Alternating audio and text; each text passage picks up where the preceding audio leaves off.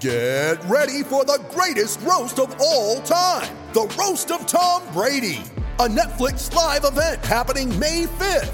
Hosted by Kevin Hart, the 7-time world champion gets his cleats held to the fire by famous friends and frenemies on an unforgettable night where everything is fair game. Tune in on May 5th at 5 p.m. Pacific time for the Roast of Tom Brady, live only on Netflix.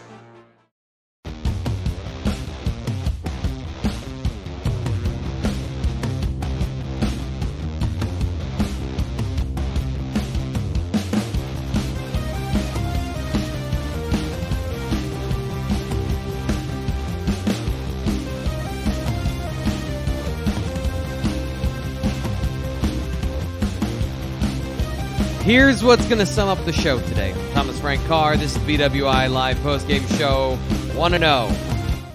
Well, technically, it's 2-0. Ryan P. says we are 2-0. Go Penn State. That's today. Welcome to the BWI Live Postgame Show. These are the games where... So I'm doing film analysis of Delaware Penn State during the game. Live. Watching these things, my replay system, trying to get a sense of what's Delaware trying to do to Penn State, what's Penn State trying to do to Delaware. And in the end, it becomes Delaware versus Penn State, the talent on the football field. So we're here to talk about whatever you'd like to talk about today. What aspect of the game do you want to bring up? Positive, negative, how'd you feel about a 63-7 blowout win? I'm Thomas Frank Carr. This is the BWI Live Postgame Show. My point being, these are the points that I struggle because I'm like, here's what happened. And you're like, I don't care. I'm going back to tailgate.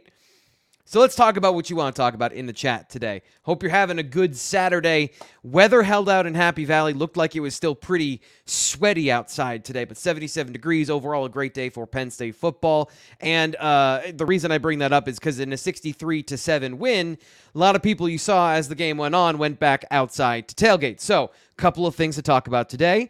One of them being, please share with your friends. Remind them that we're here live because that second half went really fast. I started working to get the show up and ready to go and to get all of the stuff, out there, for people to know it's out here. You can join us. We're talking about the game. And it was like you blink and that game was over with the clock not stopping anymore and it being, a run fest in the second half. Whew, I cannot believe we're here live right now. So, Xander says freshmen were looking good. Yeah, I got a little bit of that. King Mack looked awesome. Elliott Washington, he looked pretty good as well. But, in the second half, Bo Prabula running the football, Bo Prabula passing for a touchdown. All those things look good. We can get all of those things here on the show. Don't know that I'll have my regular T. Frank insight into how those plays exactly happened. But they definitely looked good. They looked good all around. We'll talk about the run game today on the show, how things went down. Alex Kinney asks a question here, and I'm not going to answer him. Katron Allen, NIL issues, real or nah? I'm not going to say NIL, so nah. Nah. But if I could give the side eye, Katron Allen, 19 carries, going in a lot of interesting situations. I find that interesting. I can't give you any inside reporting. I can't give you any sort of information on that. I just see the same things you do, Alex. And in the new world of James Franklin bringing up Katron Allen out of the blue on Tuesday when he doesn't normally single players out. And then Katron Allen gets 19 carries, leads the way, is announced as one of the starters, and has 103 yards and a touchdown. Averages 5.4 yards per carry. Am I giving you the shifty eyes enough that I also think there's something going on there? Interesting to see. Chuck, the Clouds are back. Trey Potts looked good. Prabula is McSorley 2.0. Yes, Penn State runs for over 315 yards, 6 touchdowns in this game, and Trey Potts looked good with the biggest run of the day, 20 yards, averaging 8.4 yards per carry. They were close to breaking runs like that all day. And that's really where the run game conversation kicks in. is if Delaware's going to keep 5 guys in the box, and they play 3 linemen, and that means you've got a middle linebacker, and sometimes that was it, ladies and gentlemen. But then they've got like guys orbiting around the edges of the box. You know, your Sam and your Will are kind of like hedging, right? And by your Sam, I mean obviously your corner or whatever they're running in their 3-3-5. That is an automatic run for Penn State. If they see numbers like that, they are trying to get downhill and trying to get yardage. Give credit to Delaware for not being the worst FCS team and being a good football team on their level of play, with, I think, a good defensive concepts that kept a lid on Penn State. But Penn State was, at almost all times, 1 block away from ripping off a big run. That is one of the things when the analysis of what's happening here, we were doing that during the first quarter. It was just Hunter Norzad falling off a block a little bit late. Olufashinu letting his guy get back outside on him in run contain where he had a down block and then the guy got back outside. Those are some of the things that Penn State needs to clean up, but we're talking about cleanup in the context of, and I'll show you what I was following today when it comes to the Penn State offense. Here is the live game book. These are the drive charts. I was following this today, and you'll look, 13, 9, 9, 9. Delaware was making them earn these touchdowns. 6, 10, 5. They were able to pick things up in the second half, a little bit in the second quarter. You know, at the end of the half, Penn State got that fast 2-minute drive touchdown. And then, of course, getting a touchdown off of the turnover. But for the most part, the starters, 10 plays, 74 yards, touchdown, 5 minutes off the clock. This was a fast-flowing game. It's 3:30 right now. And the game ended 5-10 minutes ago, about. That's an NFL game. That's an NFL game. James Franklin made that comment a couple weeks ago. It's amazing how all the NFL games end almost exactly at the same time.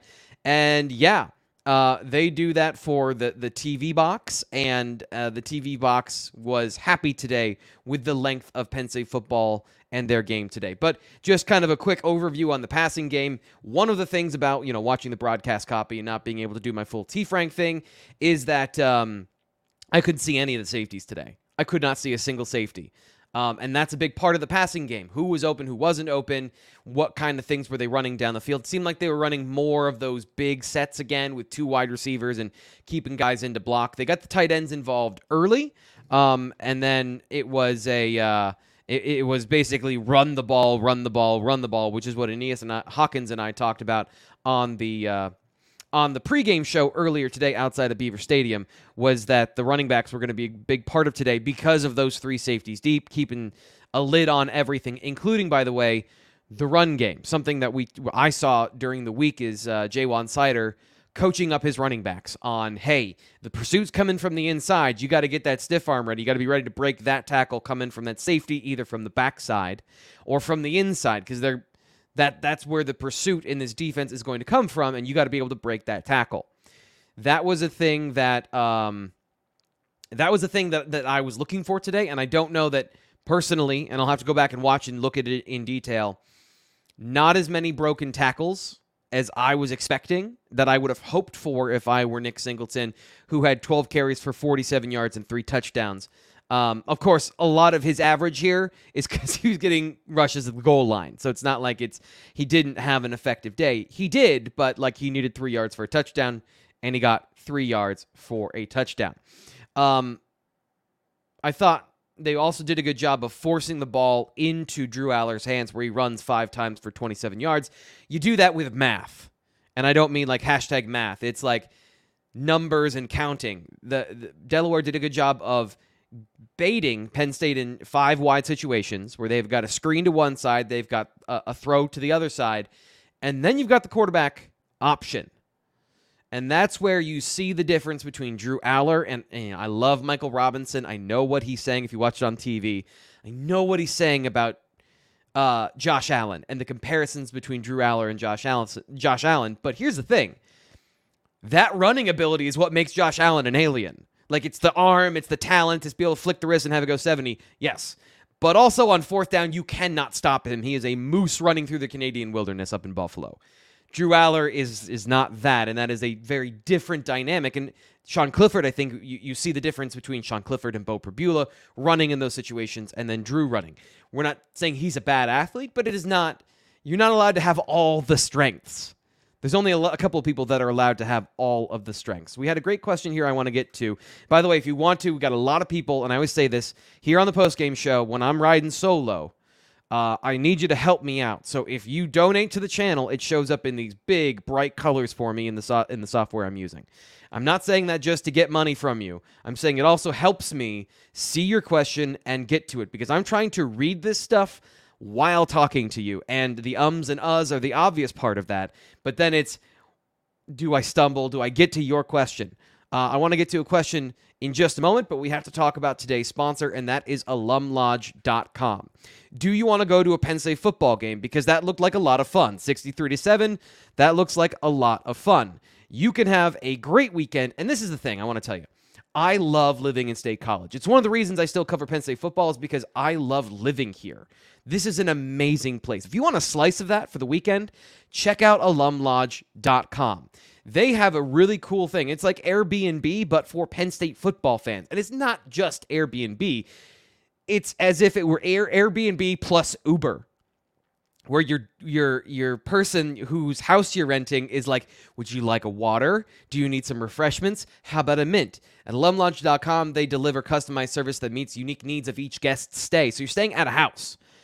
What do you want the pantry stocked with? What temperature do you want to have it when you arrive?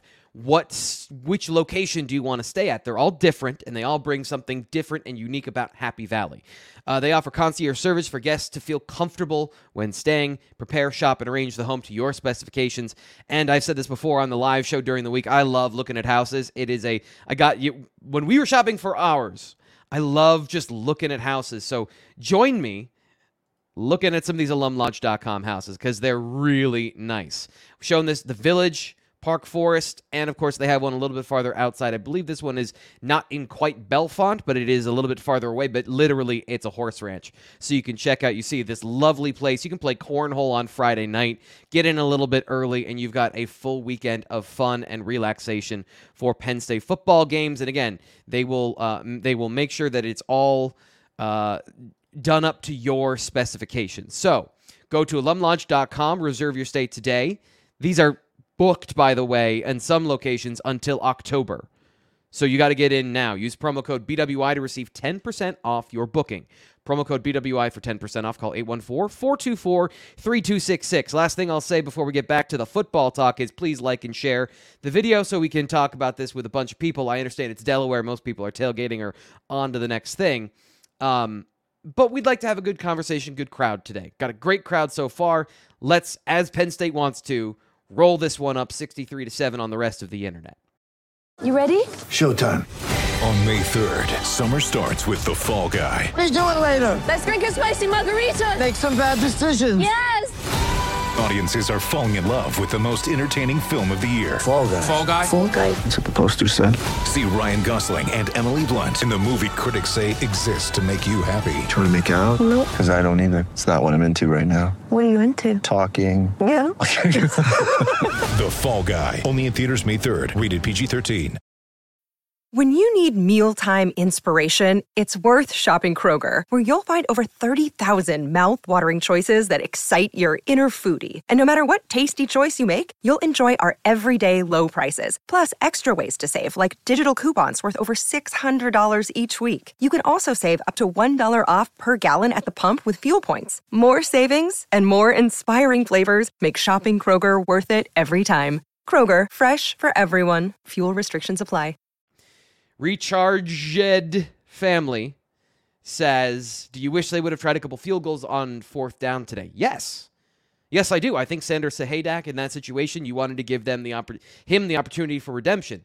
I was surprised, mildly, that James Franklin went for the fourth down where they were in field goal range. I don't think it's necessarily, in this situation, it is not doesn't say anything to me about Sander Sahaydak, despite what you might think, because I agree. I would think that James Franklin would want to get him work in that situation, but it's more to the point is they want to run their fourth down plays. This is, as you saw today, 63-7. They scored on almost every single possession with the starters in except for one. I don't want to say glorified scrimmage because those are players playing their heart out and they can tackle the quarterback, so it is not a scrimmage. But Penn State had an obvious advantage where they can work on situations. They worked on situational football before halftime. So I think the fourth down, that's an area where they want to work on this. Boast cards. Did I read that right? Boast cards. Are you concerned with how little Bo Pribula passed the ball? Wouldn't it be nice to see him throw a few more? He did throw a touchdown.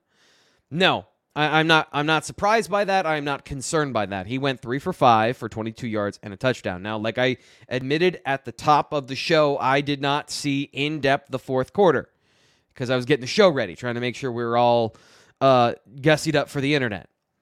But what I did see is James Franklin trying to not run the score up on his opponent. That's why you run Bo Pribula 8 times for 46 yards. And by the way, they're not necessarily running Bo Pribula intentionally. This is the difference, and this is the nature of, Michael Robinson said on the broadcast, a running quarterback sees things differently. He's wanting to keep the ball in read option situations. So if they call a read option and Delaware defends it in a certain way, he's keeping the ball. He's not giving it to the running back. That's what he's supposed to do. Sometimes quarterbacks don't do it anyway. But if you've got an athlete like Pribula that wants to keep the ball, then yes, he's going to keep the football, and that's why they're going to run him. If it had been a straight run call on every single play, you wouldn't have seen Bo Pribula run the football. You would have seen Trey Potts or Tank Smith run the football. Interesting as well that we saw Tyler Holsworth and Tank Smith in this game. We did not see the freshman running back. So Penn State's still trying to hold on to those red shirts for those guys. We've got through 2 games. We haven't seen either of them. I wouldn't expect to see London Montgomery pretty much at all this year as he's still getting himself back into shape after his injury. I'm amazed he's on, playing and was in training camp performing. And then Cam Wallace, they obviously want to save him in case there's something at the end of the season where they need him in certain situations, maybe before kick return or something like that. Jason Nauman here always with his thumbs up. Appreciate you, Jason. Getting through some of your comments. Gary N says, right tackle struggled in pass protection again. I'm going to have to go back through and look at that. Penn State overall was not great in pass protection, but this is a situation where coming into the game, we said on the tailgate show, Delaware's defense is aggressive. They're going to bring guys from different locations, and I know that you're already saying, but T. Frank, it's Delaware. I understand, and I agree. Like, they shouldn't have gotten as much pressure as they did, but I don't know it was exactly Caden Wallace. There was one play that he got olayed. Yes, and that's not good. You don't want to have that. But in the last 2 games, if that's the only one, I'm okay with, you gave up one pressure. But that's going back and having to look. I know that there were a couple of plays where Penn State either had the wrong call in pass protection or somebody's eyes were in the wrong situation. So that's going to be something in film review we check out of one of the areas, one of the wrinkles for this team of what was going on up front, what was going on with the passing game. That's going to be something that we look at this week. But, Gary, I'll let you know. I just want to put TBD because I thought Caden Wallace was good in week 1. But even then, this is all a setup. The first 2 games are a setup for Illinois and for Iowa. Obviously, Delaware is not going to be the same competition as the next 2 opponents. So what don't we know about Caden Wallace? Has he really taken that step forward, or has it been an easier schedule? Again, if you want to get Gary N, by the way, thank you for your donation. I just saw this later. Great question to begin with, and you donated to the channel. Thank you very much. If anyone wants to get your questions on, like I said, I'm trying to read through these super fast and make sure we get your questions on. I'm not going to be able to read through all of this and get all of your questions on. Blue Jay comes in and says, Manny made 0 adjustments in the middle of that line. They still running around blocks rather than through them. This is something that, good point here of the activity of the defensive front is a risk-reward thing. You are trying to open up big holes for your linebackers to run through. If you play And this is something that came up a little bit last week, and I want to dig into this conversation a little bit more here about run defense for Penn State football and allowing that big play. I think it was Chris Gorky last week who asked about two-gapping for defensive linemen, and is Penn State wrong for not two-gapping? And I think that two-gapping, by the way, is a three-down defensive lineman strategy where you have one guy responsible for two gaps. It's your 325, 350-pound nose tackle who is just gloms on to blockers. That is absolutely not what Penn State does, and so there are different parts of this conversation. So I just want to that part and bringing that up and then explaining, I think, where we can go with this conversation about Penn State's defense. You don't have to run a two-gap to have a defensive tackle absorbing double teams. 4-3 alignments like Penn State where you have that nose tackle, you have that three technique. You can have a guy whose primary assignment is taking on and defeating double teams. And Penn State, it's not your decision if you're getting double teamed as a defensive lineman. That's what the offense is dictating with their run scheme. And depending on who you are and where you are in the alignment, you're going to get a double team eventually. With the way Penn State moves their defensive tackles, they're trying to defeat the scheme with their movement instead of absorbing it and letting guys make plays. Hakeem Beamon had a great play today where he forced the ball into the backfield, and I believe denied Dennis Sutton was able to get a tackle, or maybe it was one of the linebackers, because he split a double team. He was in his gap, and he split that double team, and he made a play by staying home. And this is the conversation about the defensive line, is Manny Diaz is going to move guys around. They're going to get into different gaps than where they started. So it's almost like, don't even worry about where they align pre-snap. It's going to be different. But when you do that, you're asking for your linebackers to adjust. Now, when it's Abdul Carter, we saw him struggle to do that a little bit in week one. He was much better today. I believe he led the defense in tackles today. And they were barely on the field because they kept getting 3 and outs. Yeah, he had 3 solo tackles, so a much better job from him today. It also gives the opportunity for a guy like Zane Durant to get 4 tackles as well, because if you move and split those double teams, then you can get those tackles for loss and penetration plays. Penn State got 7 of them on the day, but it didn't really feel like it, because early in the game, they didn't get a whole lot of them. They just got tackles for a short gain. And, of course, then you have the long run for the touchdown. And this is the part that I've been talking around and not talking directly about, but when you've got Devon Elise slanting across the face of the nose tackle, or the center, as the nose tackle, and you want Tyler Elsdon to fill that gap, he can't take any missteps. He has to be in the hole. He has to be square in there because he doesn't have the length and speed to make up for him bouncing too far into the play side.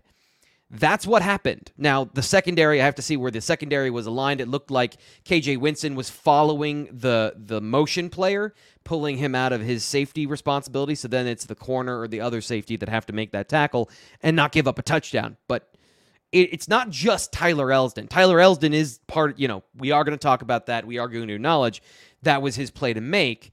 But he's put in a situation by the scheme to make that play. And that's a part of the conversation here as well. So that's how that play broke down, is like the defensive line was washing things away to give the linebackers that gap. And to get even farther into this play, sorry to get even deeper on it, they had a motion player post-snap, it's called a split block or a peel block, I believe it was, on inside zone, where the tight end is going across the formation, and linebackers are trained to follow that guy. And when you take those 2 steps, Delaware's play worked. Tyler Elsdon, he was targeted, and they got their assignment. So that's the conversation around the 1 touchdown for Delaware today. And it's something that Penn State does give up these big plays. We saw it last year against top teams where they gave up big plays because you've got to be in your gap, and Penn State doesn't have any of those guys to just maul offensive linemen. They're going to win through athleticism and strength at the point of attack when they outflank their opponent. But there is a conversation we can have of, should they play straight up more? Should they be in their gap and play with less motion? Because hitting a moving target is hard, and you're already doing that when you are the defensive lineman. Now you're moving on top of all of that. And I think we got to some of the questions here in the chat. Gaps happen. Gap happens, says P. Chris. Yeah, I think that's a great point. With this defense, there are times where you're gonna have some gaps and seams. You are hoping to hit. This is the baseball analogy, and I'm gonna get in trouble here because I don't know anything about baseball.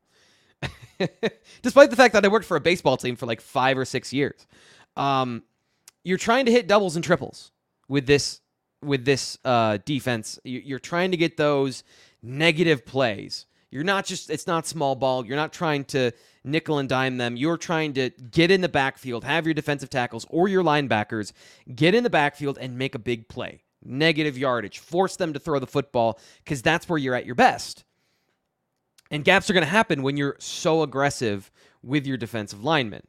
So now that we have ground this down into a halt, talking about literally one play, because it's the one play we have to talk about, where Penn State's defense did something, I don't want to say did something interesting, because they had 1, 2, 3, 4, 5, 6 3-and-outs, and 1 3-and-out that was killed by a penalty on 4th down on the punt. So they had basically 7 3-and-outs, which is why coming into the show today, I'm like, what do we have to talk about with the defense? And I think that's the point. The defense from week 1 to week 2 was much more gap sound. That one play is part of it, and we broke that down. But overall, let's have a real conversation here about the fact that the run defense was good today. 24 carries, 82 yards, 3.4 yards per carry, and 66 of those yards came on one run. Yarns had 6 carries for 86 yards, so he had 5 carries for 20 after that. Do I think Caden Wallace looked average? No, I don't think Caden Wallace looked average. Because what you guys didn't see, I think, on the play-to-play, you've got to really slow it down and be looking specifically, okay, left tackle to right tackle. You didn't see him tossing dudes out of the club. He's supposed to get a gap, and he's supposed to what's called down block on a guy and then open things up for the outside of him, a running lane outside of him. And he had some monster movement, as he should, against guys that were 260 pounds or so. Again, I got to look at the tape in terms of what was happening in the passing game, because it was mostly just runs up the middle. It was mostly, Penn State didn't do a whole lot here. I shouldn't say that. They did do something really interesting in the run game. Most of Penn State's run game is based around inside and outside zone and counter. Those are 3 different run concepts. Today, they folded in power, which is one blocker pulling to the front side of the play, which sounds like it's not a whole big difference from 2 blockers to 1 blocker, and it's in the same family, but to do another thing on top of all the stuff they've done, I think that this is the point that I made last September when they had that big blowout win over Auburn, is they're putting things on tape that you have to account for in multiple different levels. They can run man, they can run counter, they can run power, they can run inside zone. They had some beautiful outside zone runs that were 1 block away from being an explosive run, and I think that's the concern, is you've got J.B. Nelson opening up big holes. You've got Caden Wallace doing a great job in his certain situations, in his places where he shines, like I described earlier, and you just need that last block to get the running backs to the second level and to get explosive plays. This is an area where I'm still looking for Katron Allen. He's going to come out of this game with maybe 4, maybe 5 missed broken tackles. I think Nick Singleton needs to... It's weird to say he's so strong, he's so explosive, that you want him to just drive his legs through that arm tackle. There was one play where he kind of fell into Keandre Lambert-Smith, and it was the second time that Keandre came up a little bit limp after, getting rolled up on. And it's one guy swiping at his leg. That's the situation where you want your superstar running back to kind of laugh at that attempt and drive his legs through, continue through power, and break those tackles. It's a development area. Again, he was good today. Allen was good today. These are the nitpicking things, but that's how explosive plays happen, is you need to have those guys who are getting to the linebackers. Last 2 weeks, they've been able to get to the linebackers. They've just got to break through that barrier. And part of this is, again, the Delaware defense and the West Virginia defense are designed that you can get 7 yards, okay, but you're not getting a 25, 52-yard touchdown. We're not going to play with 8 men in the box and let you break 1 tackle, and then you've got an angle on the safety. They're going to play 3 deep. They're going to play 4 deep. They're going to keep a lid on everything and force you to break 2 tackles at the second level. So that's a huge part of the conversation as well. Eli here, appreciate him. He says, very happy for Dom DeLuca. Missed an INT earlier and got its redemption later with the touchdown. Hope he can do that when it comes to the Big Ten schedule. Well, that's the point of moving the safety to linebacker right there. Those instincts to jump the route. It's one thing for the linebacker to be in his zone and to maybe do some preventative defense. It's another, and DeLuca has this going all the way back to the blue-white game, not this past spring, but the spring before, where he intercepted Drew Aller, I think, twice in that game, in that scrimmage, I should say. It was a glorified practice without all the offensive linemen, if you remember that one. Dom DeLuca had what would have been a pick 6 in that situation as well. So he's got the instincts. He's not the fastest guy in the world. That's why he's playing linebacker at his size, but he makes plays. The dude makes plays. So very good from him. He'll have great marks in the film room from his coaching staff for those plays because that was instinct for him to undercut the route and get the interception. And then I do like that as soon as that happens, the former, I think he was a quarterback, standout. When he gets the ball in his hands, guy can make some plays. So, yeah, you don't want him being in there for every single play. You don't want him to start because then Curtis Jacobs is injured, and you want your stars to be your stars. But DeLuca is absolutely that great role player who, if he gives you positive plays, even if they aren't interceptions, say in a Big Ten game, that's just a pass breakup where he has to dive for it. He's capable of giving you those plays as well. So they have good role players. Think of, Bryce Effner on the offensive line. Talked about him earlier today, so he's top of mind of a guy who I wouldn't say you wanted him to start, but you absolutely want him on your team because he knows how to play the game and he'll show up in big moments. And if you ask too much of him, you'll get what you get. But he absolutely is a guy that you want to have on your team. Any questions here in the chat? We're going through some of the things from Penn State football in their massive win, 63-7 over Delaware. I haven't made a single joke about Delaware today from, oh no, I'm forgetting the name of that movie, Live on Air with Mike Myers. Anyway, somebody put it in the chat. You know the one I'm talking about, especially if you were born in the 80s. The thing that I want to get to now, after that brain fart, is the tight ends. This is 2 games in a row. The tight ends were awesome at run blocking. So, again, they didn't show up in the stat sheet as much in terms of receptions. You had, where are we here? Theo Johnson, 2 catches for 14 yards, and Tyler Warren did have 6 catches, only 37 yards, but 6 catches and a touchdown. Used a whole lot on those play-action bootlegs that literally every football team from Pop Warner all the way on up uses. He was the flat guy in all of those play-action boots where you're reading half the field. He did a great job in those areas, including catching a touchdown on, I thought this moment was interesting. If I could describe to you one of the moments in the game that made me laugh, that it's like, okay, this is kind of a scrimmage for both teams.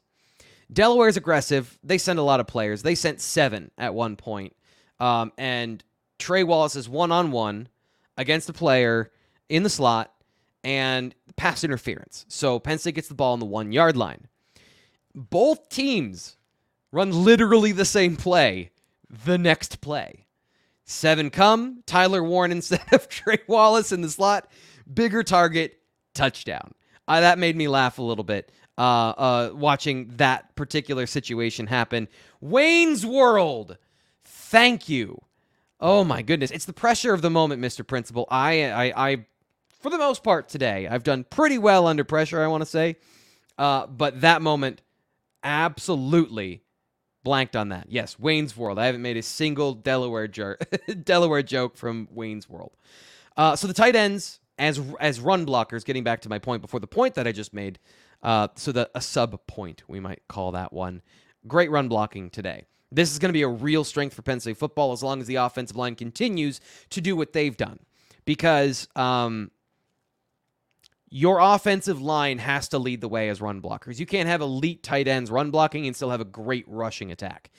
Having the two work together and do a very good job together, that's where you get a really good running attack. And Theo Johnson, again, doing a lot of the dirty work this year. I thought maybe he would be a player of the year for Penn State, being explosive, using him down the middle of the football field.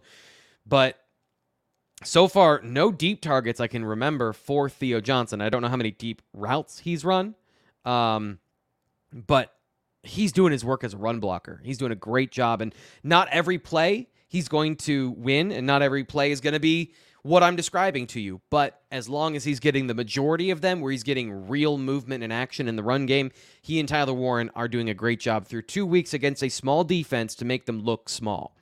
So that's a huge benefit for Penn State football to go into the game in Big Ten schedule with two really good run blockers in tow. The tests are going to get harder, so they've got to continue to do what they've been doing, which is to grind on people. They have hate using all of these words because they're always the catchphrases for hashtag old school football. But it's true, like their effort throughout the run play, maybe it isn't perfect, but they still are driving guys out of position and opening up those big holes. If you noticed where Penn State was running today in the first half especially, they were running to the strength of the formation. A lot of times what you do is, especially in college, like 50% of all runs are inside zone, which is to the opposite side from your tight end. And Penn State just said, no, we're going to run behind our tight ends today. Thank you. And they got touchdown after first down conversion after third down conversion. And that's another area where Penn State third down conversions got to look here in the comparisons for the first half and the second half, because obviously they punted a little more in the second half. But in the second quarter, Penn State on third down was 2 of 3. They missed 1. They were 3 of 4 in the first quarter. So doing a very good job through the first half. They were 71% on third down, as they should be. They weren't in as many tough third down situations.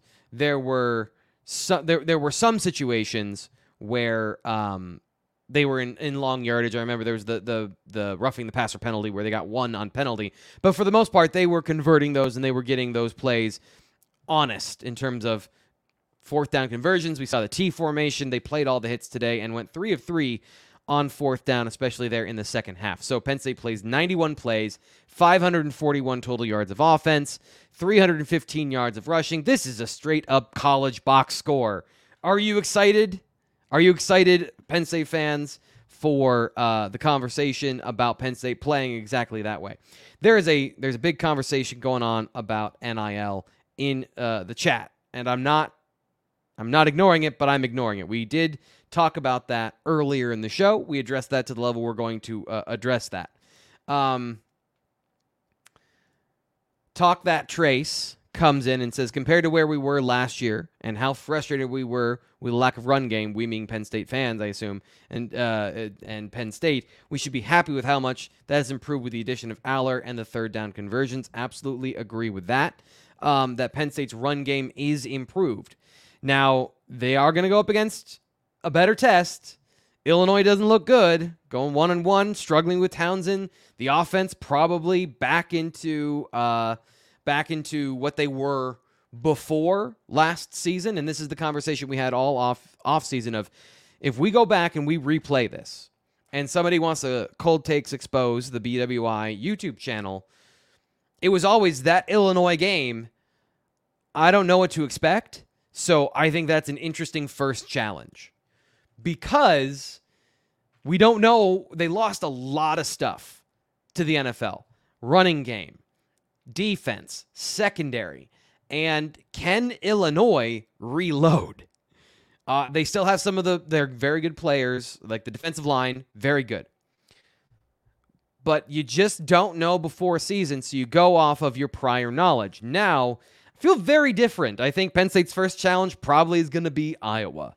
And then we got to go and watch that film. But that's going to be coming up this week over at BlueWhiteIllustrated.com. If you're enjoying the show right now, we have a great crowd. We're talking about a lot of great stuff here in the chat. Join the conversation at the Lions Den message board. sign up for Blue White Illustrated right now, and you can get inside access to my film room. So some of these conversations that we're having here on the show, we can conclude them, and I can say, hey, by the way, Caden Wallace, yeah, you should be concerned, or no, you shouldn't be concerned about the way Caden Wallace played. When coaches say, like, I got to go watch the film, it's true. Like, there's 11 people doing individual things against 11 people doing individual things on a football field. You can't see everything all at once, so there might be some things that we have to clean up. And I do that in T. Frank's film room. We break things down. Hopefully we explain them in a way that everyone can understand, so we can make football accessible to the masses. We don't go into super-duper detail, and we give you an idea of what happened and where they need to go in the future. Trying to manage this conversation, and this is always why reporters and people in my position, like, we try not to stoke these fires, because there's a lot of things going on behind the scenes that we don't know. We don't have all the inside access to. Now, I will say, Blue White Illustrated's guys, they do. Our insiders, they understand what's going on. They have a good lay of the land.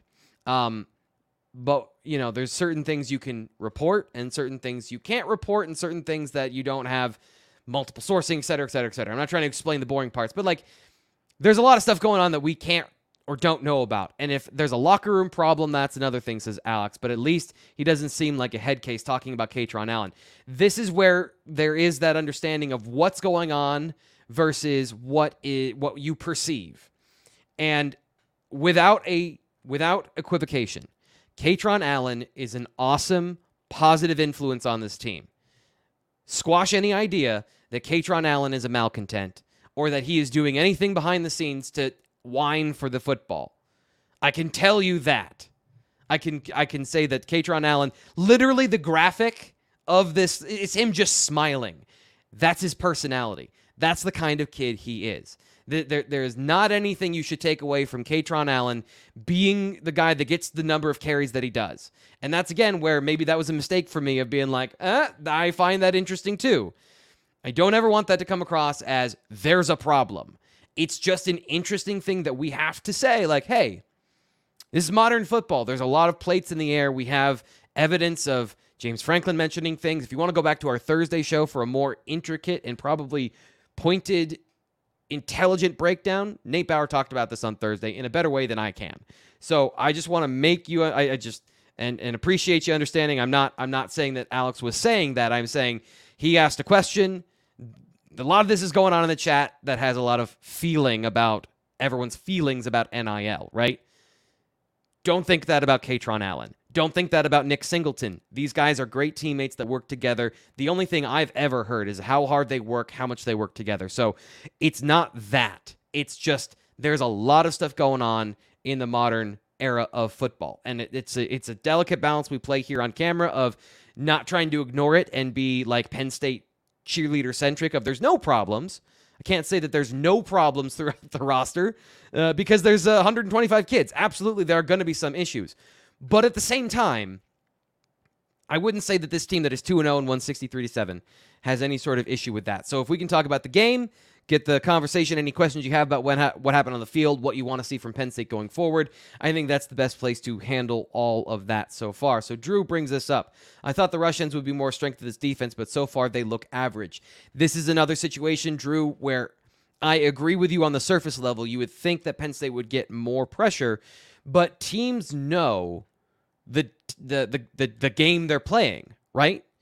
They know they're going up against the Penn State defense. They know they're going up against Chop Robinson and Adisa Isaac and Denai Dennis Sutton, who, by the way, Denai Dennis Sutton took away an entire drive, not by himself, but he showed up pretty much the entire 3-play, 3-and-out series where he got a tackle for a loss and then took a dude and drove him into the lap of the quarterback to force an incompletion. So I wouldn't say that I would agree. The sacks, you would expect them there to be more, especially from the defensive ends. And I got to see, because a lot of times these sacks, they're just kind of like an obvious result of a play, and you don't like go, oh, wow, that was a straight third down win. But Zane Durant, Jalen Reed got sacks today. Jameel Lyons got one, and Zariah Fisher got one. So, yeah, the top guy's not getting them, but they're also not given a lot of opportunities. The last two games, these two teams have quick strike passing attacks where they use screens, the run game, and a couple of designed deep passes so that you're not dropping back doing a full field read against this defense where you're spending 3 seconds in the pocket. Almost nobody is doing that right now against the Penn State defense. So they're not getting the same amount of opportunities. And when they are, they're getting chipped, they're getting double-teamed, they're getting a lot of attention, which, by the way, is resulting in the quarterback on a designed rollout where he's running into danger and having to run through the end zone to run away from Penn State's pass rushers. So it is creating opportunities for the defense outside of these guys getting sacks. And Chop Robinson works really hard to get other guys those opportunities, where he's diving inside, trying to split between the tackle and the guard and absorbing, a blocker so that maybe it's Jalen Reed can come off the edge, or KJ Winston can come off the edge and get a free pressure, which, by the way, is better than having to go through a block. So they're doing a lot of different things with those defensive ends when they can't get them to the quarterback. We'll see when they go up against, again, a team like, I don't know, Ohio State, whether or not they're up to that level of playing against another first rounder, and a team that isn't going to be afraid to throw the football on them, because I don't see it the next 2 weeks either. Illinois wants to run the football 38 times. We're going to have a 2-hour football game if Penn State plays the way they did today, and we're going to have against Iowa, unless Penn State can explode that game early with a passing game, we're going to have more running in that game as well, because I imagine Iowa, they play a lot of zone coverage, the same thing every year. They're very good at it. They're going to invite you to run the ball because they've got a strong defensive line. So we're going to see lots of the top 2 running backs once again. So we'll find out whether or not the defensive ends are going to be able to get to the quarterback the way we expect, and the way that I've pumped up, especially Chop Robinson, as a guy who's a first-round pick. And I just think his burst and explosiveness, his power through contact, it's showing up here and there, but he's just not getting a whole lot of chances to get in there and actually get a good quality rush on the quarterback. Last part of that, we'll move on to the next question, is you would also like to see him win, those immediate wins to get an immediate sack and pressure where there isn't an opportunity for anything else. Chuck asks, looks like, nope, this is the one I wanted here from David. Says, is Fashanu injured or just taken out to get more experience for Drew Shelton and Javen Williams? This was a conversation I was having during the second quarter, again, at the Blue White Illustrated message board. We answered this question in the middle of the game, and that's another great reason to sign up, is I was looking, and I went back and I watched the replay, and as far as I know from what I saw, he blocked a dude on a touchdown run and seemed fine, and then Drew Shelton played the rest of the game, or the rest of the second quarter. So the next drives in the second half, or in the second quarter, excuse me, Drew Shelton took over. So my guess is that it was experience. You wanted to get Javen Williams in the third quarter. You wanted to get Drew Shelton as many, snaps in the second quarter as well. They've talked about him as a co-starter on this offense. And if he's going to play his natural position of left tackle, you do have to take Olu out at some point. And Olu doesn't have anything to prove here. I will say he does have some work to do as a run blocker. I think that's still an area he can improve this year, and the area of growth I'm looking for. But as a pass protector, I'm not necessarily looking at him for the next couple of for this game or last game in terms of like he needs to prove anything as a pass blocker. You'll see that coming up. Alex asks, curious, after 2 games, what do you think are the biggest question marks that need to get answered for this to be a special season? Well, I think the one about Caden Wallace, want to give him all the credit in the world for having just one obvious gaffe as a pass protector so far. But that right side pass protection is something that I still think that's going to be what's one of the biggest question marks. We've seen a little bit of shakiness from the interior in their pass protection and keeping Drew Aller upright and not having to avoid pressure. And then, not to feed into this, but then the defensive line. And again, it's not just all about the size. It's about the plan this year seems to move them all around and use that athleticism to cause problems.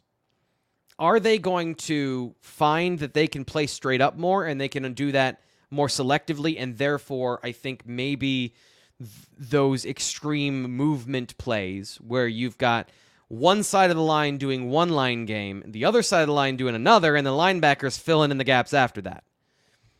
Do they find that they can do less and do more as the season goes on. Do they trust those guys to play straight up? I think that it's going to stay that way. So this is going to be a dance all year long. The other thing I would say, so there's a couple of things that I would say, not question marks, but we just haven't seen the Penn State secondary tested. There's been a couple communication errors where guys have been open. They need to get those cleaned up. This has been a good, long ramp up for this team especially at that situation against an offense like West Virginia that was going to run the ball a lot, test the areas up front they need to be tested, and those guys on the backside with communication can get things worked on. I literally am talking about one play that I saw specifically where there was a communication issue today. One play is not a big deal, but they haven't been tested at all. So is anyone going to throw out Kalen King? Is anyone going to let him play football this year? It's not like they need to be a question. It's just something we haven't seen this year of, okay, how's this going to go in 2023? It's your boy, YT. He's here. He's my boy, apparently. And he is, because he's here on the Blue White Illustrated YouTube postgame show. You feeling confident that Penn State will be able to beat Ohio State, or is it too early to tell? It's too early for me to tell you specifically, in my opinion, because my opinion is based on me watching Ohio State. I have not watched them yet, because I spent so much of my time watching Penn State that I need to get into the film of Ohio State and, the other teams on the schedule, which hopefully we can do this week over at BlueWhiteIllustrated.com. Michael asks, do you think Drew is the best QB since Kerry Collins? I do. And that is not to say Trace McSorley wasn't a great quarterback, but if you're saying best quarterback since Kerry Collins, yeah, because the talent level is different. And not just that it's higher, and I think it's no disrespect to Trace McSorley to say that it is higher, it's also different where Trace is that new age hybrid quarterback, and Drew Aller is a guy that wins from the pocket, which the running game from the quarterback, and I want to make sure I say this properly. The running game from the quarterback is absolutely a backbreaker for a defense. It is a part of the modern football game, and I don't think you should take it out of it or you should discredit it. But quarterback comes down to throwing the football.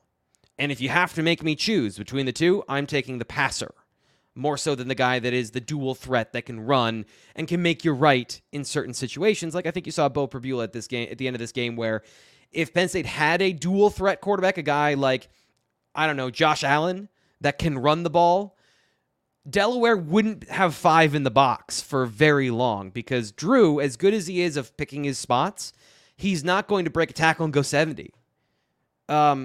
So you have, I guess, an interesting conversation here of nuance between how you play the game of football and how you want your quarterback to play within that situation. So, yes, I would say he is the best quarterback since Kerry Collins, a first-round draft pick in the NFL, right? Drew Aller could be the next guy that the NFL is going to see that way. So that is a huge benefit for Penn State. And to go back to YT's question, this is Penn State's best chance to beat X, because they have a guy that wins from the pocket the way Drew Aller does. Now, it was not all there, and it wasn't all super clean today. He still has some accuracy issues at times where, his feet and his rhythm and his delivery, I think he throws a little high sometimes, or there's some off-target throws when things are a little muddled. But, my God, he is good at seeing the field. One of the plays where they're dropping 8 into coverage, Delaware is, and he is going through, there's a 3-man rush. He is in the pocket for an age. And he goes through his progressions. He goes through his progressions a second time, and finally, he finds Keandre Lambert-Smith for a check down. He didn't get antsy. He knew, like, his clock clearly went off, and he's like, I got to get rid of the football.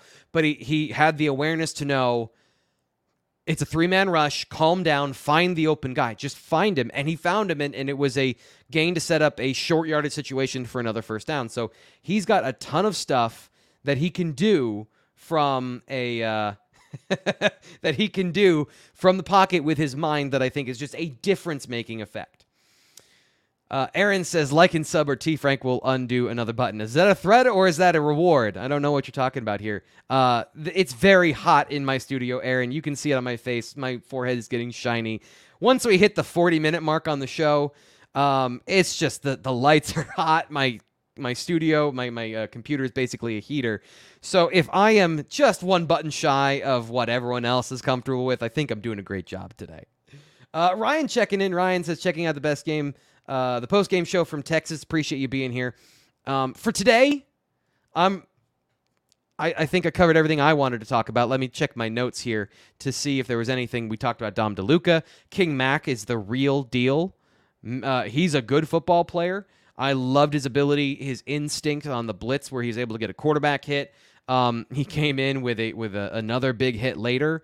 That dude is a small truck. He is going to hurt some people in a good way, in a way that's like, they're not injured, but like he's going to lay a lot of hits as a guy who's 5'9". Physical. I think he explodes and is super intelligent in the right direction. So you have guys that can be really explosive, and it's a bad thing because it takes them out of position because they're bouncing all over the place. He sees and he attacks. So I think that is something that is very good. So I guess last thing, kind of wrap up everything we talked about today from me, unless you got some other questions here in the chat, is Katron Allen, Nick Singleton led the way today. A mirror, or I should say the other side of the coin from last week where Drew Aller led the game because Delaware, light box count, small defense, goading you into running the football as many times as they did, and they were effective at churning out efficient yardage. Still want to see a couple more explosive plays in the run game. That needs to get there. But overall, from the run game, from the offensive line, they did what they're supposed to do. This wasn't Villanova a couple years ago where you were having issues running the football. They got yardage, and they got movement up front.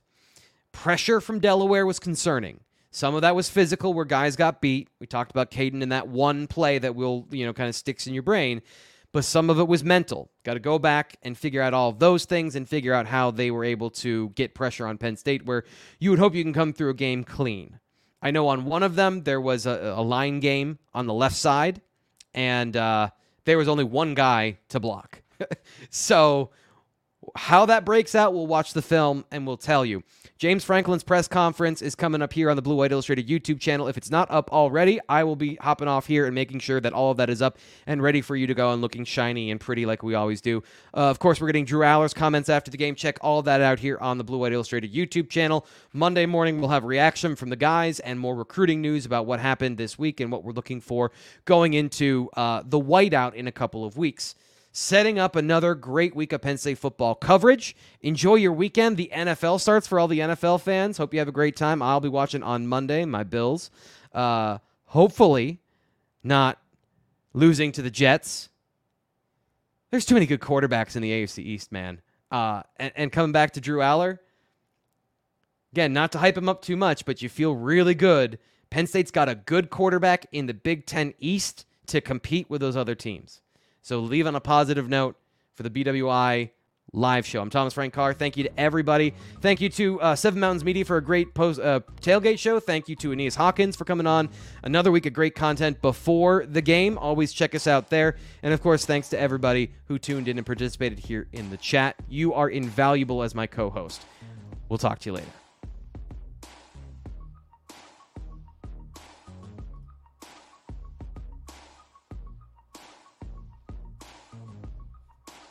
Hey guys, it is Ryan. I'm not sure if you know this about me, but I'm a bit of a fun fanatic when I can. I like to work, but I like fun too. It's a thing. And now the truth is out there. I can tell you about my favorite place to have fun. Chumba Casino. They have hundreds of social casino style games to choose from with new games released each week. You can play for free anytime, anywhere. And each day brings a new chance to collect daily bonuses. So join me in the fun. Sign up now at ChumbaCasino.com. No purchase necessary. VGW Group. Void where prohibited by law. See terms and conditions. 18+.